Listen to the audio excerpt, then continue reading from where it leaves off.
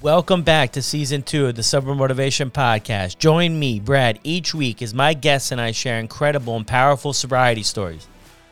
We are here to show sobriety is possible, one story at a time. Let's go! Suzanne had the realization that her relationship with alcohol was not helping her be the best version of herself. She was blacking out on many occasions, and after one final time, she decided to take a good hard look at her relationship with alcohol and said enough was enough. Suzanne didn't hit what some may consider a rock bottom, and that is part of her message. You can exit at any time. Suzanne is a loud advocate against mommy wine culture and wants moms to know an alcohol-free life is possible. This is Suzanne's story on the Sober Motivation Podcast. I know you hear me talk a lot about the Sober Buddy app, and here is why. This community is one of the most supportive I've ever seen. Starting with the meeting hosts who lead with support, kindness, and understanding. When someone falls, the community rallies to support and encourage. People from all different countries who show up as strangers, leave as friends. It is a true example of community and connection. What makes Sober Buddy special is everyone is working on the same mission, to get another day sober so we can live our best lives and to provide a safe place so no one feels they have to do this alone. Check out the app today, yoursoberbuddy.com or your favorite app store, and I'll see you there. Welcome back to another episode of the Sober Motivation Podcast. Today we've got Suzanne with us. How are you doing today? Good. I'm happy to be here. Yeah, awesome. And I'm glad we could narrow down something to do this. So why don't you start us off with what was it like for you growing up? Wow. I mean, we could really be here all day. I'm not going to go back to childhood because it's not that kind of party probably on here. I will say my dad was a drinker when I was growing up, and then he stopped. And I'm still trying to work through how that informed me and my drinking. I actually didn't really start drinking a lot until college. I'm from Wisconsin.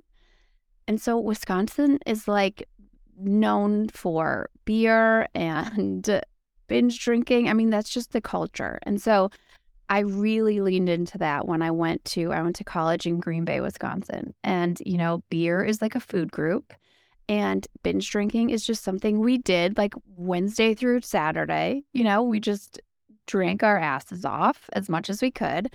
Everyone was doing it. It was just a cultural thing. And I definitely enjoyed it. I look back at that time and it's like, you know, I'm 18 to 21. I worked in a club. I was a good student, but I was also a party girl, and I loved being a party girl. I loved the power that came with it because there was a lot of power.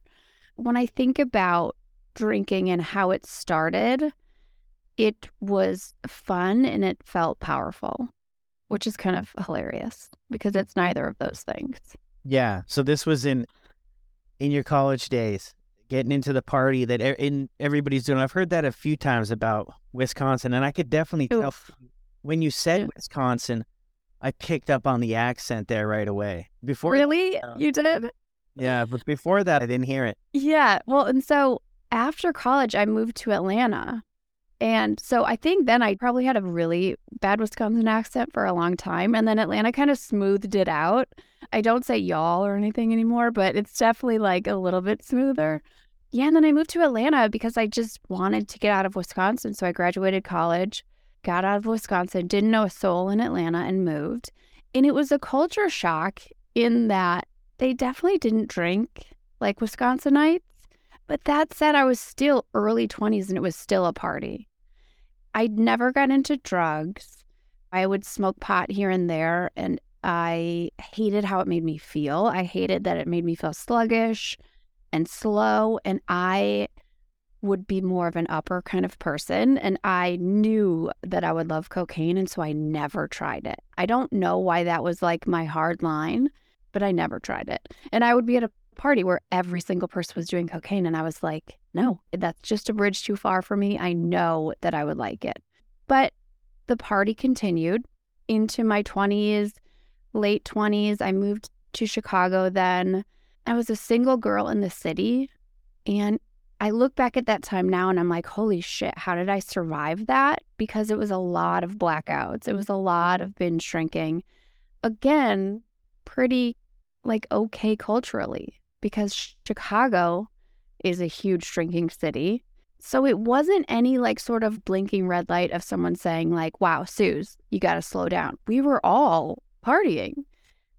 And that really didn't slow down until I got married then in my early 30s. I got married and had a baby pretty quickly. And I realized that this was no longer the partying chapter of my life. It actually happened when my baby, she's now 8, when she was, not yet a year old. I had met this like cool mom. I wanted mom friends. I was out now in the suburbs, not in the city anymore, and I wanted to find a mom friend. Found one. Her first baby was the same age as mine, and we were like, cool. Well, we know that like the fast track to connection and to fun is alcohol, right? And so like, let's do this and let's just, go drink champagne and have a boozy lunch. And then it continued. And I blacked out. And we had our babies. And that, for me, was a huge wake-up call in that, like, no, this no longer can happen. You're in charge of a human now. Like, you can't, the party is over in that sense. Like, you can't do this. And I was able to really moderate, and I say moderate in quotes because I think moderating a highly addictive substance is a losing game.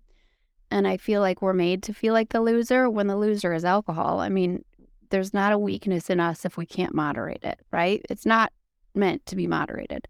But I was really able to continue to have it in my life. I spent a lot of time trying to figure out how I can still invite alcohol into my life, into motherhood, and how that would work. And that just got really fucking exhausting. Yeah. How long was that for, where you were trying that? Well, okay, so I stopped drinking January 2020. And so I had that blackout when my oldest was, like 9 months. And then I didn't do that again. And I was able to say no more. Like, this is too scary. I was terrified. I had always felt shame around blackouts. And, just that like horrible feeling in the morning that you're like, holy shit, how'd I get home? Where's my phone? Where's my credit card? What did I say? Who am I sleeping with? Like, this was in my, single days, in the party girl days. It is like, holy shit, how did I not die? How did I make it out of that alive? But there was like this extra level of shame that morning after the blackout when I was in charge of my baby. And so then I said, okay, no more. And I was able to then not black out again until the last time I drank, which was January 18th, 2020. And so for 5+ years, it was this moderation game and me trying to fit alcohol into motherhood. I mean, from the outside, pretty successfully. I didn't lose anything. Like, I never had a DUI. I didn't black out again. Like, I was a great mom. But just because I didn't lose everything to alcohol doesn't mean I didn't lose something. It's only when I now am sober and am able to be a sober mom that I can see everything that I lost to alcohol when I was trying to make it fit into motherhood. And so when I stopped drinking, that last blackout, I wasn't drinking at home. My husband and I were at a really fancy party, and it was one of those parties when your glass is never empty. It was actually a pot party, and I don't smoke pot. And so I was going to drink champagne. I had just had my third baby. He was 3 months old. And, the waiters were just like flitting in and out. Like, always, champagne glass was never empty. And that was great by me because I was like, you know what? I've been pregnant. I always felt like I had to get back into the drinking and like I had to get over the hump of where it tasted like shit. And I just had to get over that and then try to figure out how to get it back into motherhood. And I blacked out at that party, and my husband was like, it's so weird. You were fine, and then you were gone. It's like, yeah, well, that's how blackouts work. And I know I must have nursed my baby in the night because I was breastfeeding. I have no idea. I don't remember, but he was only 3 months old and there's no way he slept through the night without me nursing him. So I did that. It was a step too far for me. It's not the rock bottom moment that you hear, that you lose everything or that you're on your way to losing everything. But I just knew that it wouldn't end like this. Like if I would keep going, I would only lose more. And I was just unwilling to lose more.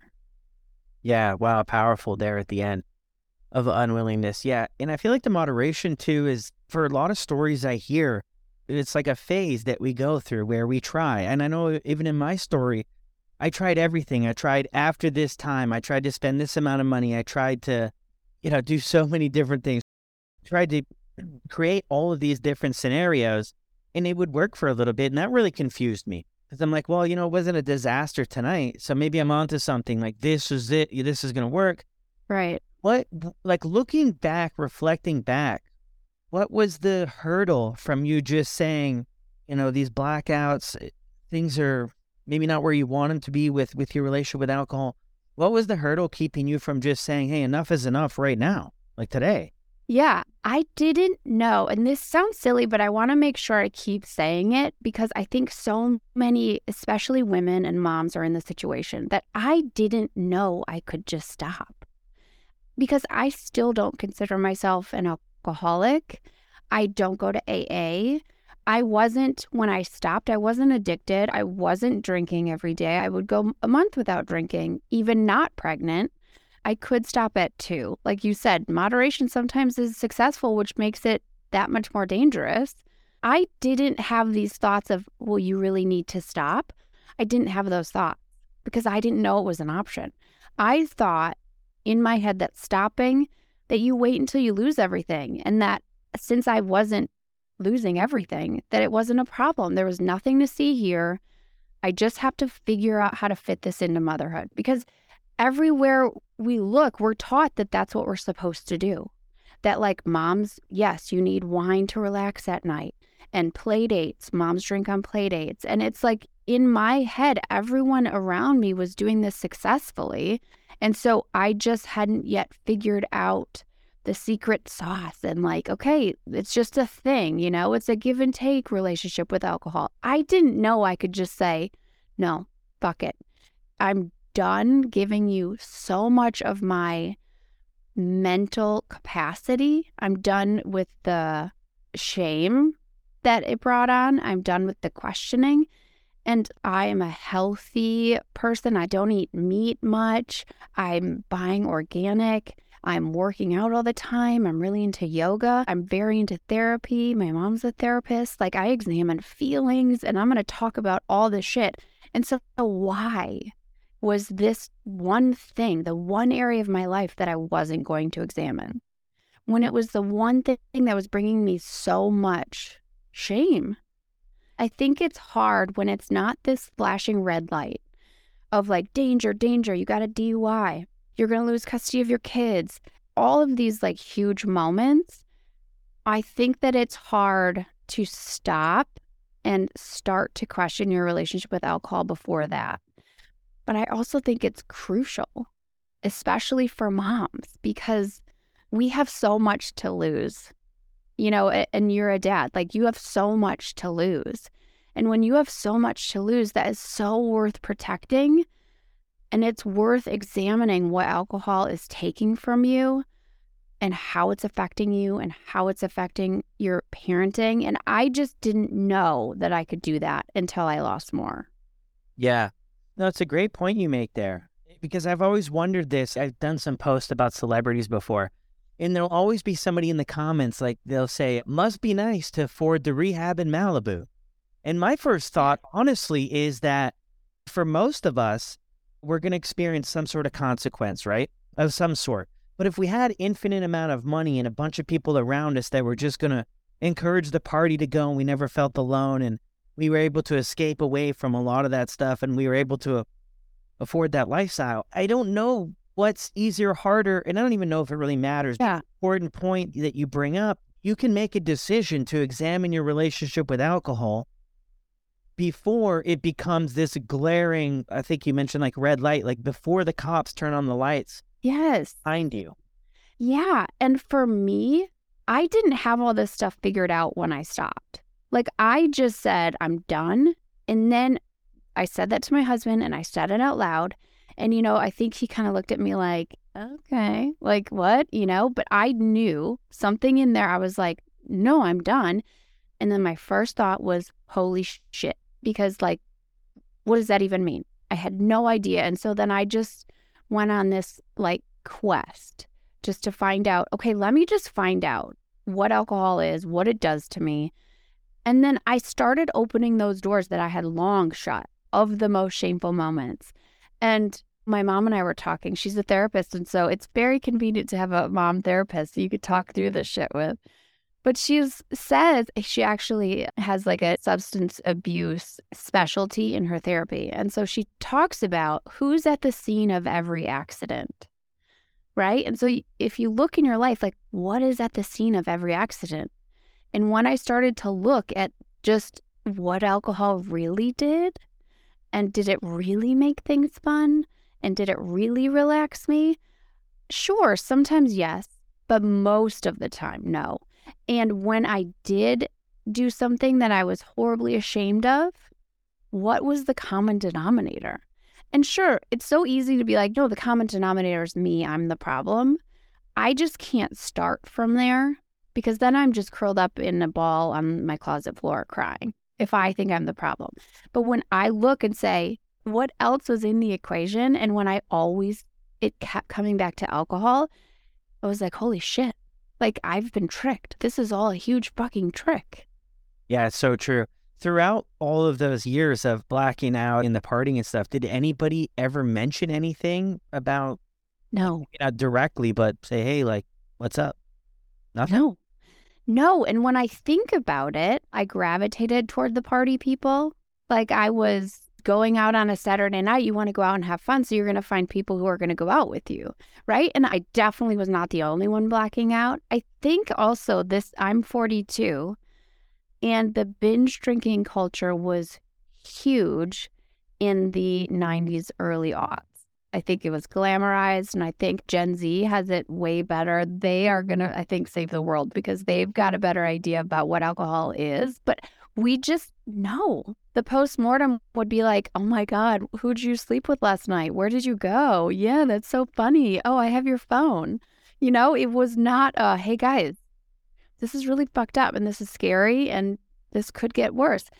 And I think that that's why my story is a little bit different is because I didn't just keep going down that.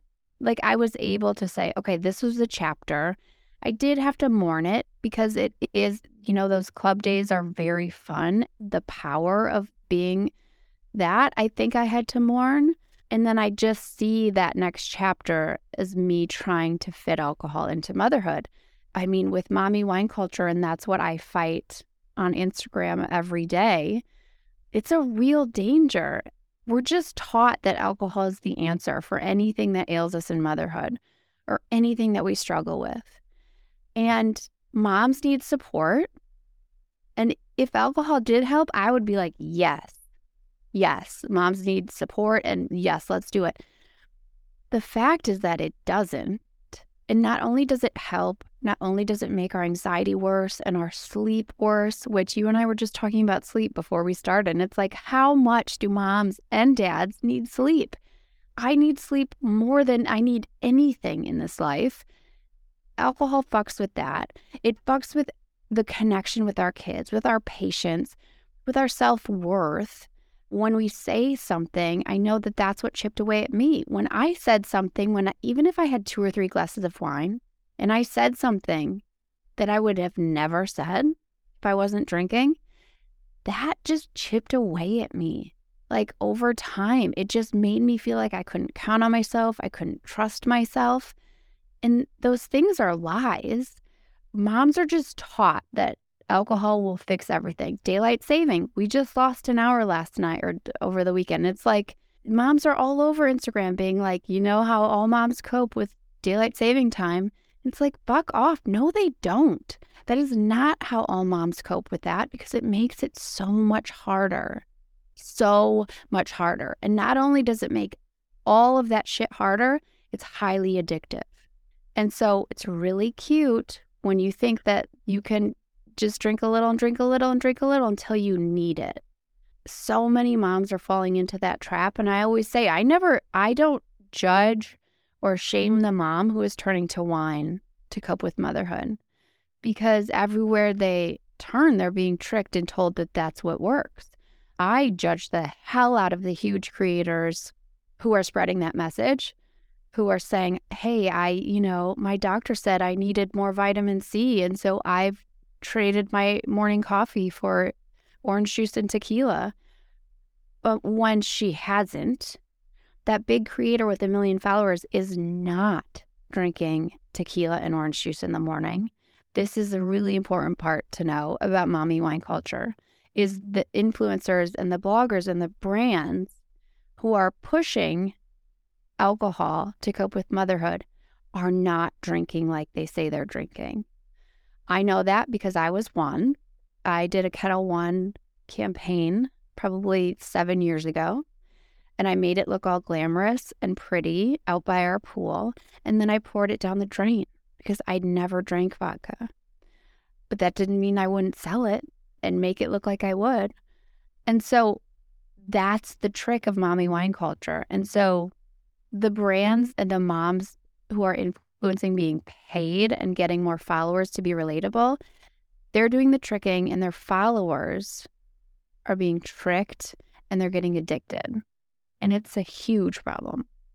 Yeah, no, I see it all the time with the T-shirts and everything else. You walk by any T-shirt shop in the mall, they've got all those custom T-shirts.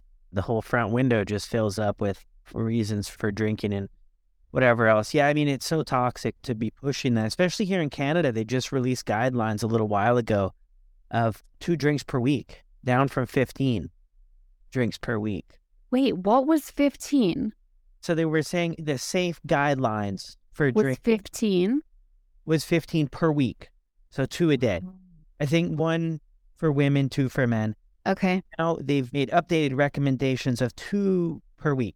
Okay. So definitely, I mean, I think that things are hopefully in some aspects, I mean, compared to the 90s, we're probably making progress with, hey, these are the dangers and this is what can be expected or something that could possibly happen. But yeah, I see the mommy wine stuff everywhere. It's so important to share your story, especially because it seems like, from what I'm hearing anyway, and the little I know about all this, I'm no expert in the space, but it sounds like that's kind of what you got wrapped into, that fit in, how to deal with a long day, and I can even say for dads and stuff too. Yeah, I mean, we get wrapped into just hammering the office, just work on the site, join the boys after for beers and do this stuff. Mm-hmm. It's not the same, but it's kind of an idea of, you worked hard, now you play hard. I hear that from a lot of people too, right? So, and then the scheduling too, right? From being a mom, being at home, I think there's some loneliness in there, and you're just really thriving for connection. Oh, yeah. And that's the thing that gets lost in all of when we're encouraging moms to drink, to deal with how hard motherhood is, because it is. Motherhood is hard. I mean, it's relentless. It's so much needing. It's so much feeling like we're last on the list. And so when influencers are encouraging moms to turn to alcohol to help with motherhood, they're doing such a disservice, because moms still need help. And so you're still going to feel overwhelmed. You're still going to feel tired, more overwhelmed, more anxious. And so this isn't like a thing that it's like, oh yeah, do this and then it's going to help. And then we're not really talking about what moms actually need, which is, our village is generally gone. If you do have, your grandma and your mom and your aunt all in a mile of you, that's amazing. And use that and lean on that. But I think for a lot of us, we don't have that. I don't have that. I'm hours away from my mom and a plane ride away from my brother. And so generally speaking, we don't have that village that moms were supposed to have and that we have had, centuries past. And so we do need more support. We need to be able to sleep. We need something self-care that's not a shower. Like a shower is not self-care for a mom. And if a shower is the only time you get to yourself, that's a conversation. We need to start talking about that. You need to talk to your partner about it. We need rest. We need exercise.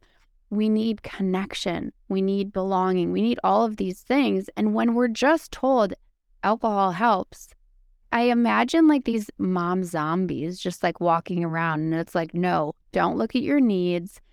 Don't look inward. Don't think about how you feel and what you need. Here, drink this and shut up, because we don't want to hear it. It's like, it breaks my heart. Yeah, it just prolongs sort of, push everything back down and not look at getting those other needs met and stuff. I'm wondering too, so you had the party on the 17th, is that right? Yeah, on the 18th of January, yeah. And then on the 18th is when you got sober? 19th. When you quit drinking? Yeah. 19th, okay. So that first day, you're trying to navigate this whole thing. So you make a decision of like, that's it. And the next steps, you mentioned that earlier in the episode. What things did you notice start to change in your life early on? Yeah, I was just writing about this day too. So it's like fresh in my memory. I remember that day so clearly. I had spent so much of it on the couch and looking around at this scene. You know, the baby needed a diaper change. Toys were everywhere, like McDonald's wrappers and chicken nuggets, and kids just gone awry, like the whole situation. And it struck me how much that scene lacked a mom, because the mom is like the center. I'm the center of the home. I'm the center of our home. I'm the heart of our home.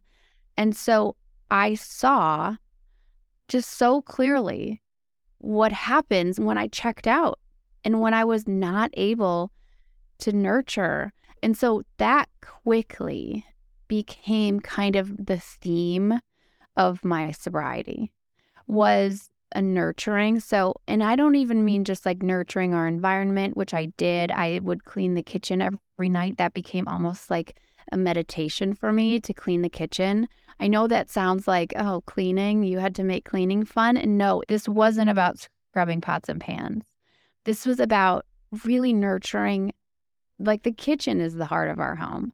And so I thought of it as like really taking care of my home and my family and me, and like putting the kitchen to bed at night felt like very loving, like a very loving act that I could do. It felt so good to me. I love mornings. Like mornings are my absolute favorite, and I want to get up before the kids, and coming down to a clean kitchen just made me so happy. It made me feel like I'm ready for the day and I have taken care of everything. And so the role of mom and mama changed for me, and it did become less of a burden. It doesn't mean it became easier, because it's hard being a mom and being the one that your kids go to all the time. You know, my husband works outside of the home, and so I am the one. I mean, that's also amazing to be the one, but it's hard.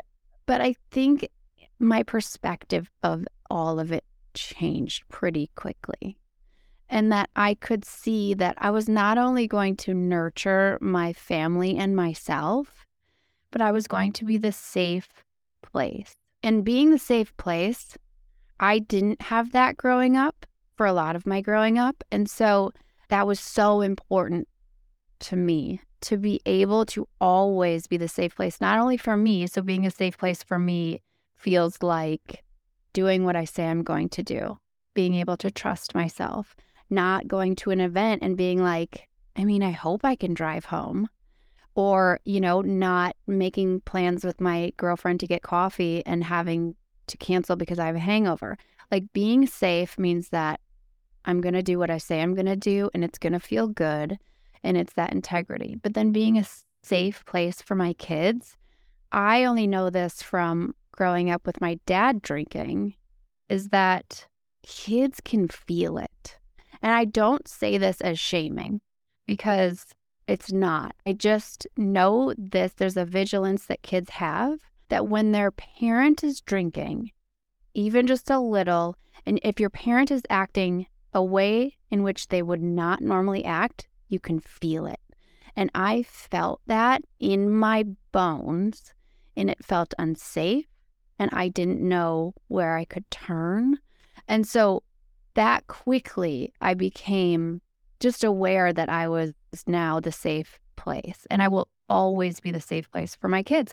It doesn't matter if they are, if they're at a party and it's 2 a.m. and they're scared, or, when they're older, or if my 3-year-old wakes up with a cough tonight. Like, it doesn't matter what time, doesn't matter. I am always going to be me right here, the way I am now.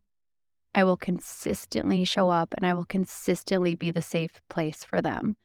And that, I'm telling you, is better than the best red wine in the entire world. Yeah, no, I hear you on that. That's so true. Just being consistent, right? I've found that to be so important with my kids too. Just being able to be consistent, to have that for them, I just think is so powerful. And it seems like among the other stuff, it seems like that is really something too that you're able to provide now. Yeah. And, my oldest has social anxiety like I have. And we were going to dinner the other night and we were going to meet some friends. And that's a scary thing because we weren't going to meet friends and then we were going to. And so it's a hard shift, right? When you have social anxiety, like, you want to know. My husband knows, like, you cannot, like, surprise me with social plans because I need to, like, okay, I need to prepare mentally, emotionally. I need to be ready. And we did kind of pop this on her and be like, okay, so we are going to meet this family there. And, she started doing the thing, which I totally understand. It just kind of spiral, anxiety, fear. And I said, I will be right here. So if you go play, if you get scared, if you get anxious, come to me because I am right here. I am home base. So you come to me. And so just that, like at dinner in a play group with my family and with my daughter, for her to know, like, oh, right, okay, mom is like home base. I can check in with her and I'm still going to be the same. Yeah, it's that consistency. Yeah, no, that's incredible. That safety for everybody too is also incredible. I'm wondering what has been helpful on your journey? Yeah, I'd stopped drinking January 2020 and then the world, shut down. And so I did do a lot of that early work on my own. I didn't realize I was doing the work, but now I look back and say, yeah, I was doing the work. I started immediately that first day listening to the audiobook, This Naked Mind. My mom had listened to it before and I had remembered her talking about it. And so I was like, okay, cool. Let me just find out what alcohol is. And that's a great book for kind of just an unbrainwashing. And I listened to it all day long. Like it was my job. And when I say all day long, I mean all day. Like if my kids are trying to play with me, I'm playing with them, but I have one AirPod in listening to the book, doing laundry, working on my computer all day long. I made it my job to figure out about alcohol, what it did to me and what it was. And so that book really helped me. I mean, so many audiobooks. We Are the Luckiest helped me. Quit Like a Woman. I really dove deep into the Quit Lit and the podcasts. And then I do have a sober friend. She's been sober for 10 years and she lives close. And so I reached out to her. And I think it's really important to have that connection, especially like in early sobriety as you're trying to figure this shit out. It's just start with one person. If you don't have that one person in person, online counts because way leads on to way with all of that community. I kind of just set out to answer those questions. I was in therapy, which was crucial in opening those doors and all of the shame that came up. I think a lot of times moms continue drinking because in some way it would be harder to stop and face the things that they have done when alcohol was in the picture when it comes to their parenting. And I think the most important thing for them to hear is that it's okay. That is not you as a mom. That was the alcohol. And you can count on you. You can change. I promise you, you can change and you can look at your hard stuff and go through your story and tell it and heal. alcohol will not change. It will continue to do the thing that it's been doing, and it will get harder for you to stop turning to it. And so I really dove deep into all of the stuff. I made it my mission. Yeah, no, those are some incredible things to get started on too. And books and audio books. I like the audio aspect of things. I'm not a page turner myself, but the audio books I can. Yeah. So that's a cool thing in therapy. I mean, looking back on the whole journey when this all started, I mean, for your story, do you feel there's anything more to this than you started drinking in college and then it just took over and just kept showing up in different places in your life? Or was there ever anything that you can say, well, I was feeling a certain way and this was maybe filling a void? Oh, for sure. I mean, I think I turned to alcohol in college because I never felt good enough. I never felt loved. And that is from, my parents have each been divorced twice, and their divorce was rough. And I think that was one of the things that I had to consider when I stopped drinking is the why I was drinking, right? And with social anxiety, I walk into a room and I'm fucking scared. And especially if I don't know anybody or if it's like a networking thing, I'm overwhelmed. I'm in my head. And all of those feelings of not being good enough and just caring too much. When you care too much, it feels really good not to care. And that's what alcohol did. That's what alcohol did in my 20s and in those party days. And it's because when caring too much is hard. And I still deal with that as a mom. And now caring too much, you can't help but care too much. And so I wouldn't say that those feelings haven't miraculously disappeared. Sobriety has taught me that I'm way stronger than I ever gave myself credit for, and that feelings are not facts, and that I can feel them. And so I still have social anxiety. I still go to parties and I'm scared. And that's okay. It's okay. It doesn't last the whole time, but it's that 10, 15 minutes of awkwardness and uncomfortable and all of these things. And it's okay. And I just keep checking in with myself.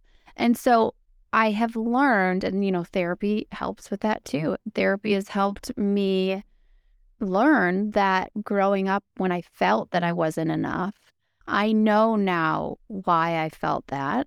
And I know that that's kind of my default setting.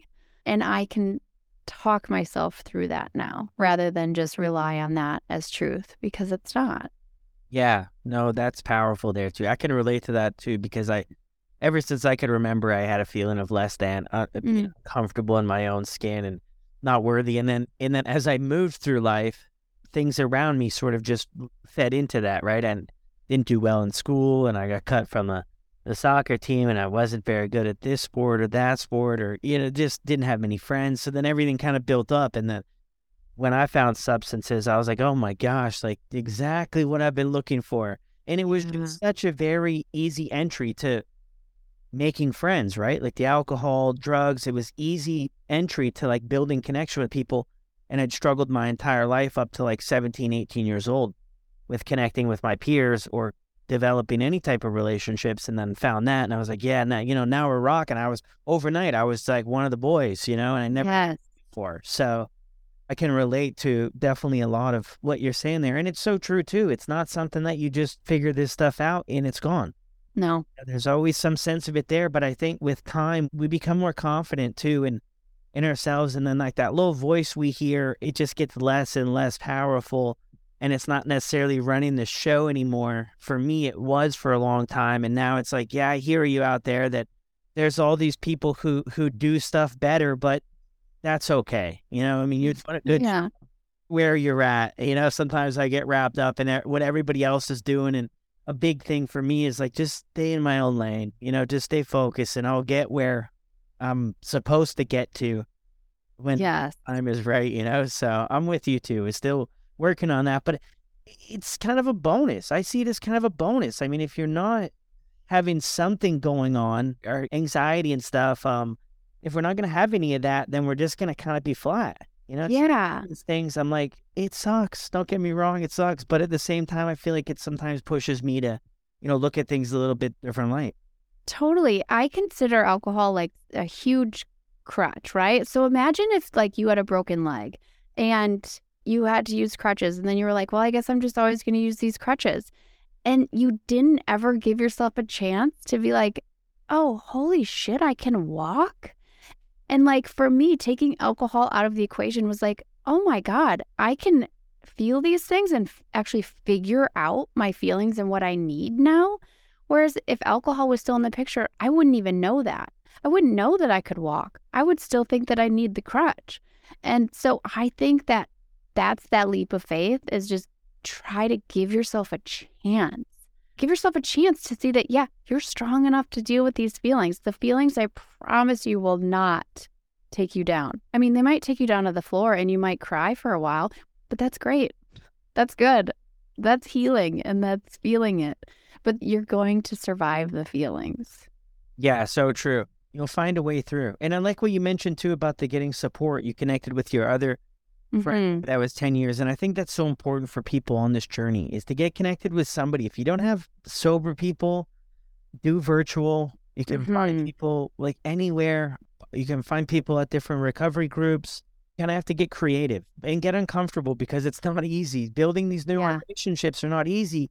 It was really a challenge for me. And like I said before, because just creating a relationship where you were drinking, it just makes it so much easier than going for a coffee with a stranger. This feels weird, but it usually turns out pretty good. It always turns out better than I think it's going to turn out. Always. Everything is always worse in my mind. I created the Sober Mom Life group on Facebook. We're almost up to 10,000 moms. And this is what it's for, is like an alternative to AA, because I totally understand the community in AA and that people like that and need it. And that's great.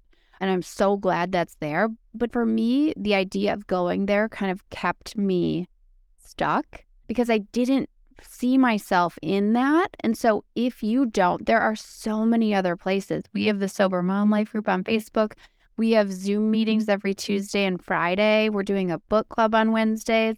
And you guys, these are like kick-ass moms. Like these are cool moms. Sober people are cool. Like, we're rebranding sobriety, because sober is way cooler than drinking.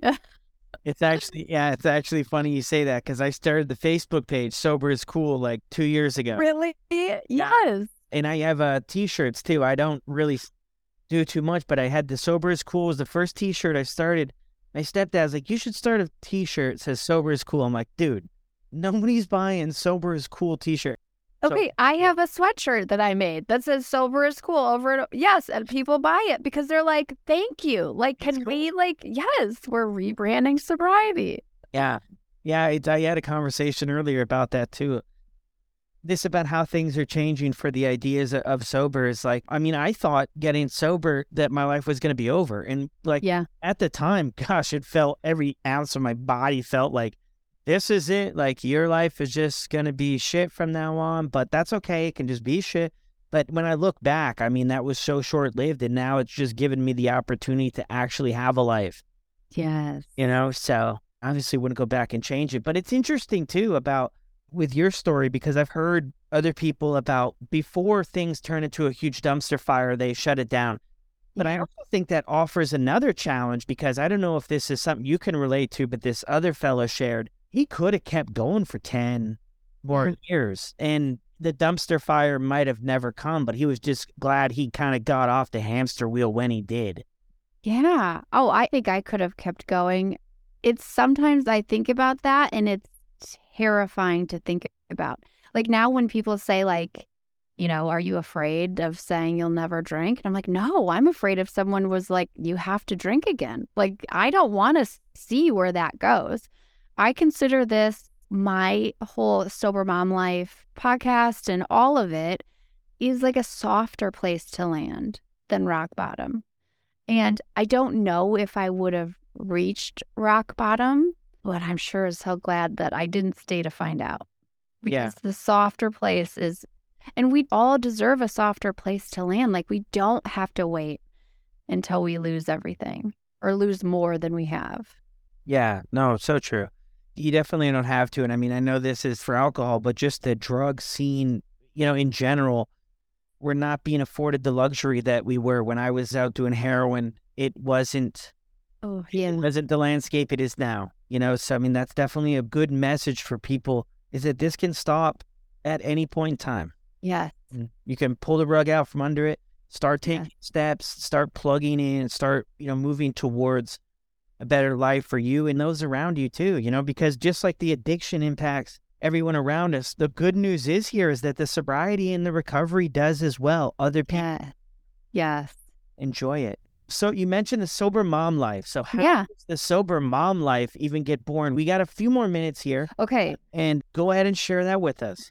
Okay, well, I'm an influencer over on My Kind of Sweet, and I started that. That's like fashion and home and motherhood and lifestyle. I started that about 8 years ago, maybe a little over.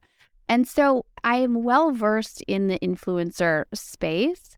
And in June 2020, I decided to create the Sober Mom Life page on Instagram. And I was like, okay, well, let's just share this. I wasn't ready to bring it full into My Kind of Sweet yet because I was still figuring this out. And I just started sharing my story, and it was so well received that I realized that moms really wanted to hear this message and needed it. And so that has grown then into, I have a podcast that I just get to connect with moms who some consider themselves alcoholics, some were addicted, some stopped before they got to that spot, all of the range of drinking we have over there. And I have loved doing that. We have the Facebook group, and now I have incorporated sobriety into My Kind of Sweet. So it's kind of just a full picture of what a sober life can be. And that it's not, our lives are not over when we stop drinking. Like that's when it all begins. That's when the good stuff begins. Sometimes I get pushback for glamorizing sobriety. And I'm like, hell yeah. Like, you guys glamorize alcohol. And if one of the two is glamorous, it's sobriety. And so I will glamorize sobriety all day long because it's not boring. And there's nothing stone cold sober about it. It's wonderful, and it's freedom, and it's light. And so, that's the message that I share over there.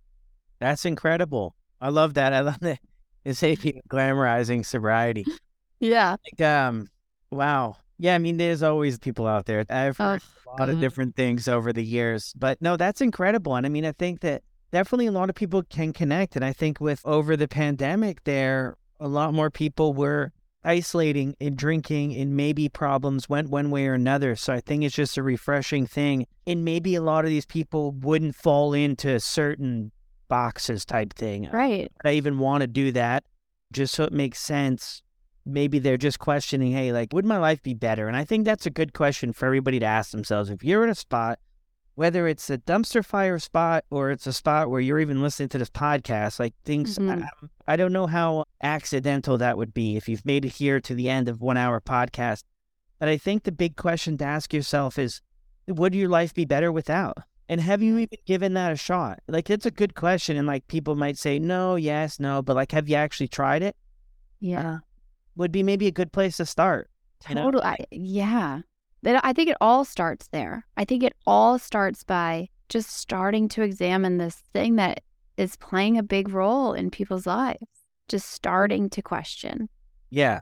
And you'll hear people too share a lot too. Like, but when the questions start to when they actually give it up, there can be some time that goes there, right? So you might go through the different motions, kind of like what you shared with maybe some moderation techniques or working with a therapist to cut back or to quit. Yeah. I see a lot of tools popping up now about cutting back, tracking different things.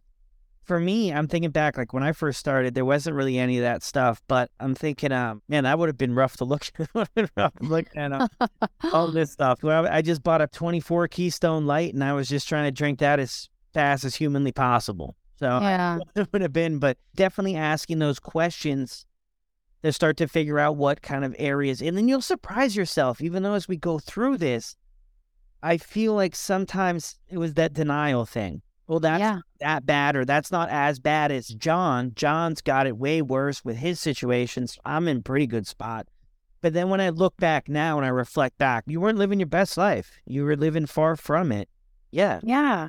I think that's what it's all about, is just coming home to ourselves. And it's like, if this thing is like chipping away at you, you don't have to let it anymore. There are no rules. There are no rules that say you have to wait until you feel ready to go to AA and declare yourself powerless. That's not a rule. There are no rules in this thing. Yeah. Can happen at any time. Yeah. Alrighty. Well, this has been incredible. Yeah. Podcast, sweet, sober mom life. I mean, what are you doing? It might have been the shorter question, I guess, right? No, thank you. I'm so glad that, well, you could see how long it took me to schedule this with you, but I'm so glad that we finally made the time. This is great. Yeah, awesome. Thank you so much. Thank you. Well, another incredible episode. Huge shout out to Suzanne for coming on here and sharing her story with us on the Sober Motivation Podcast. If you're loving the podcast and you've yet to leave a review, please do that on your favorite podcasting platform, and I'll see you on the next one.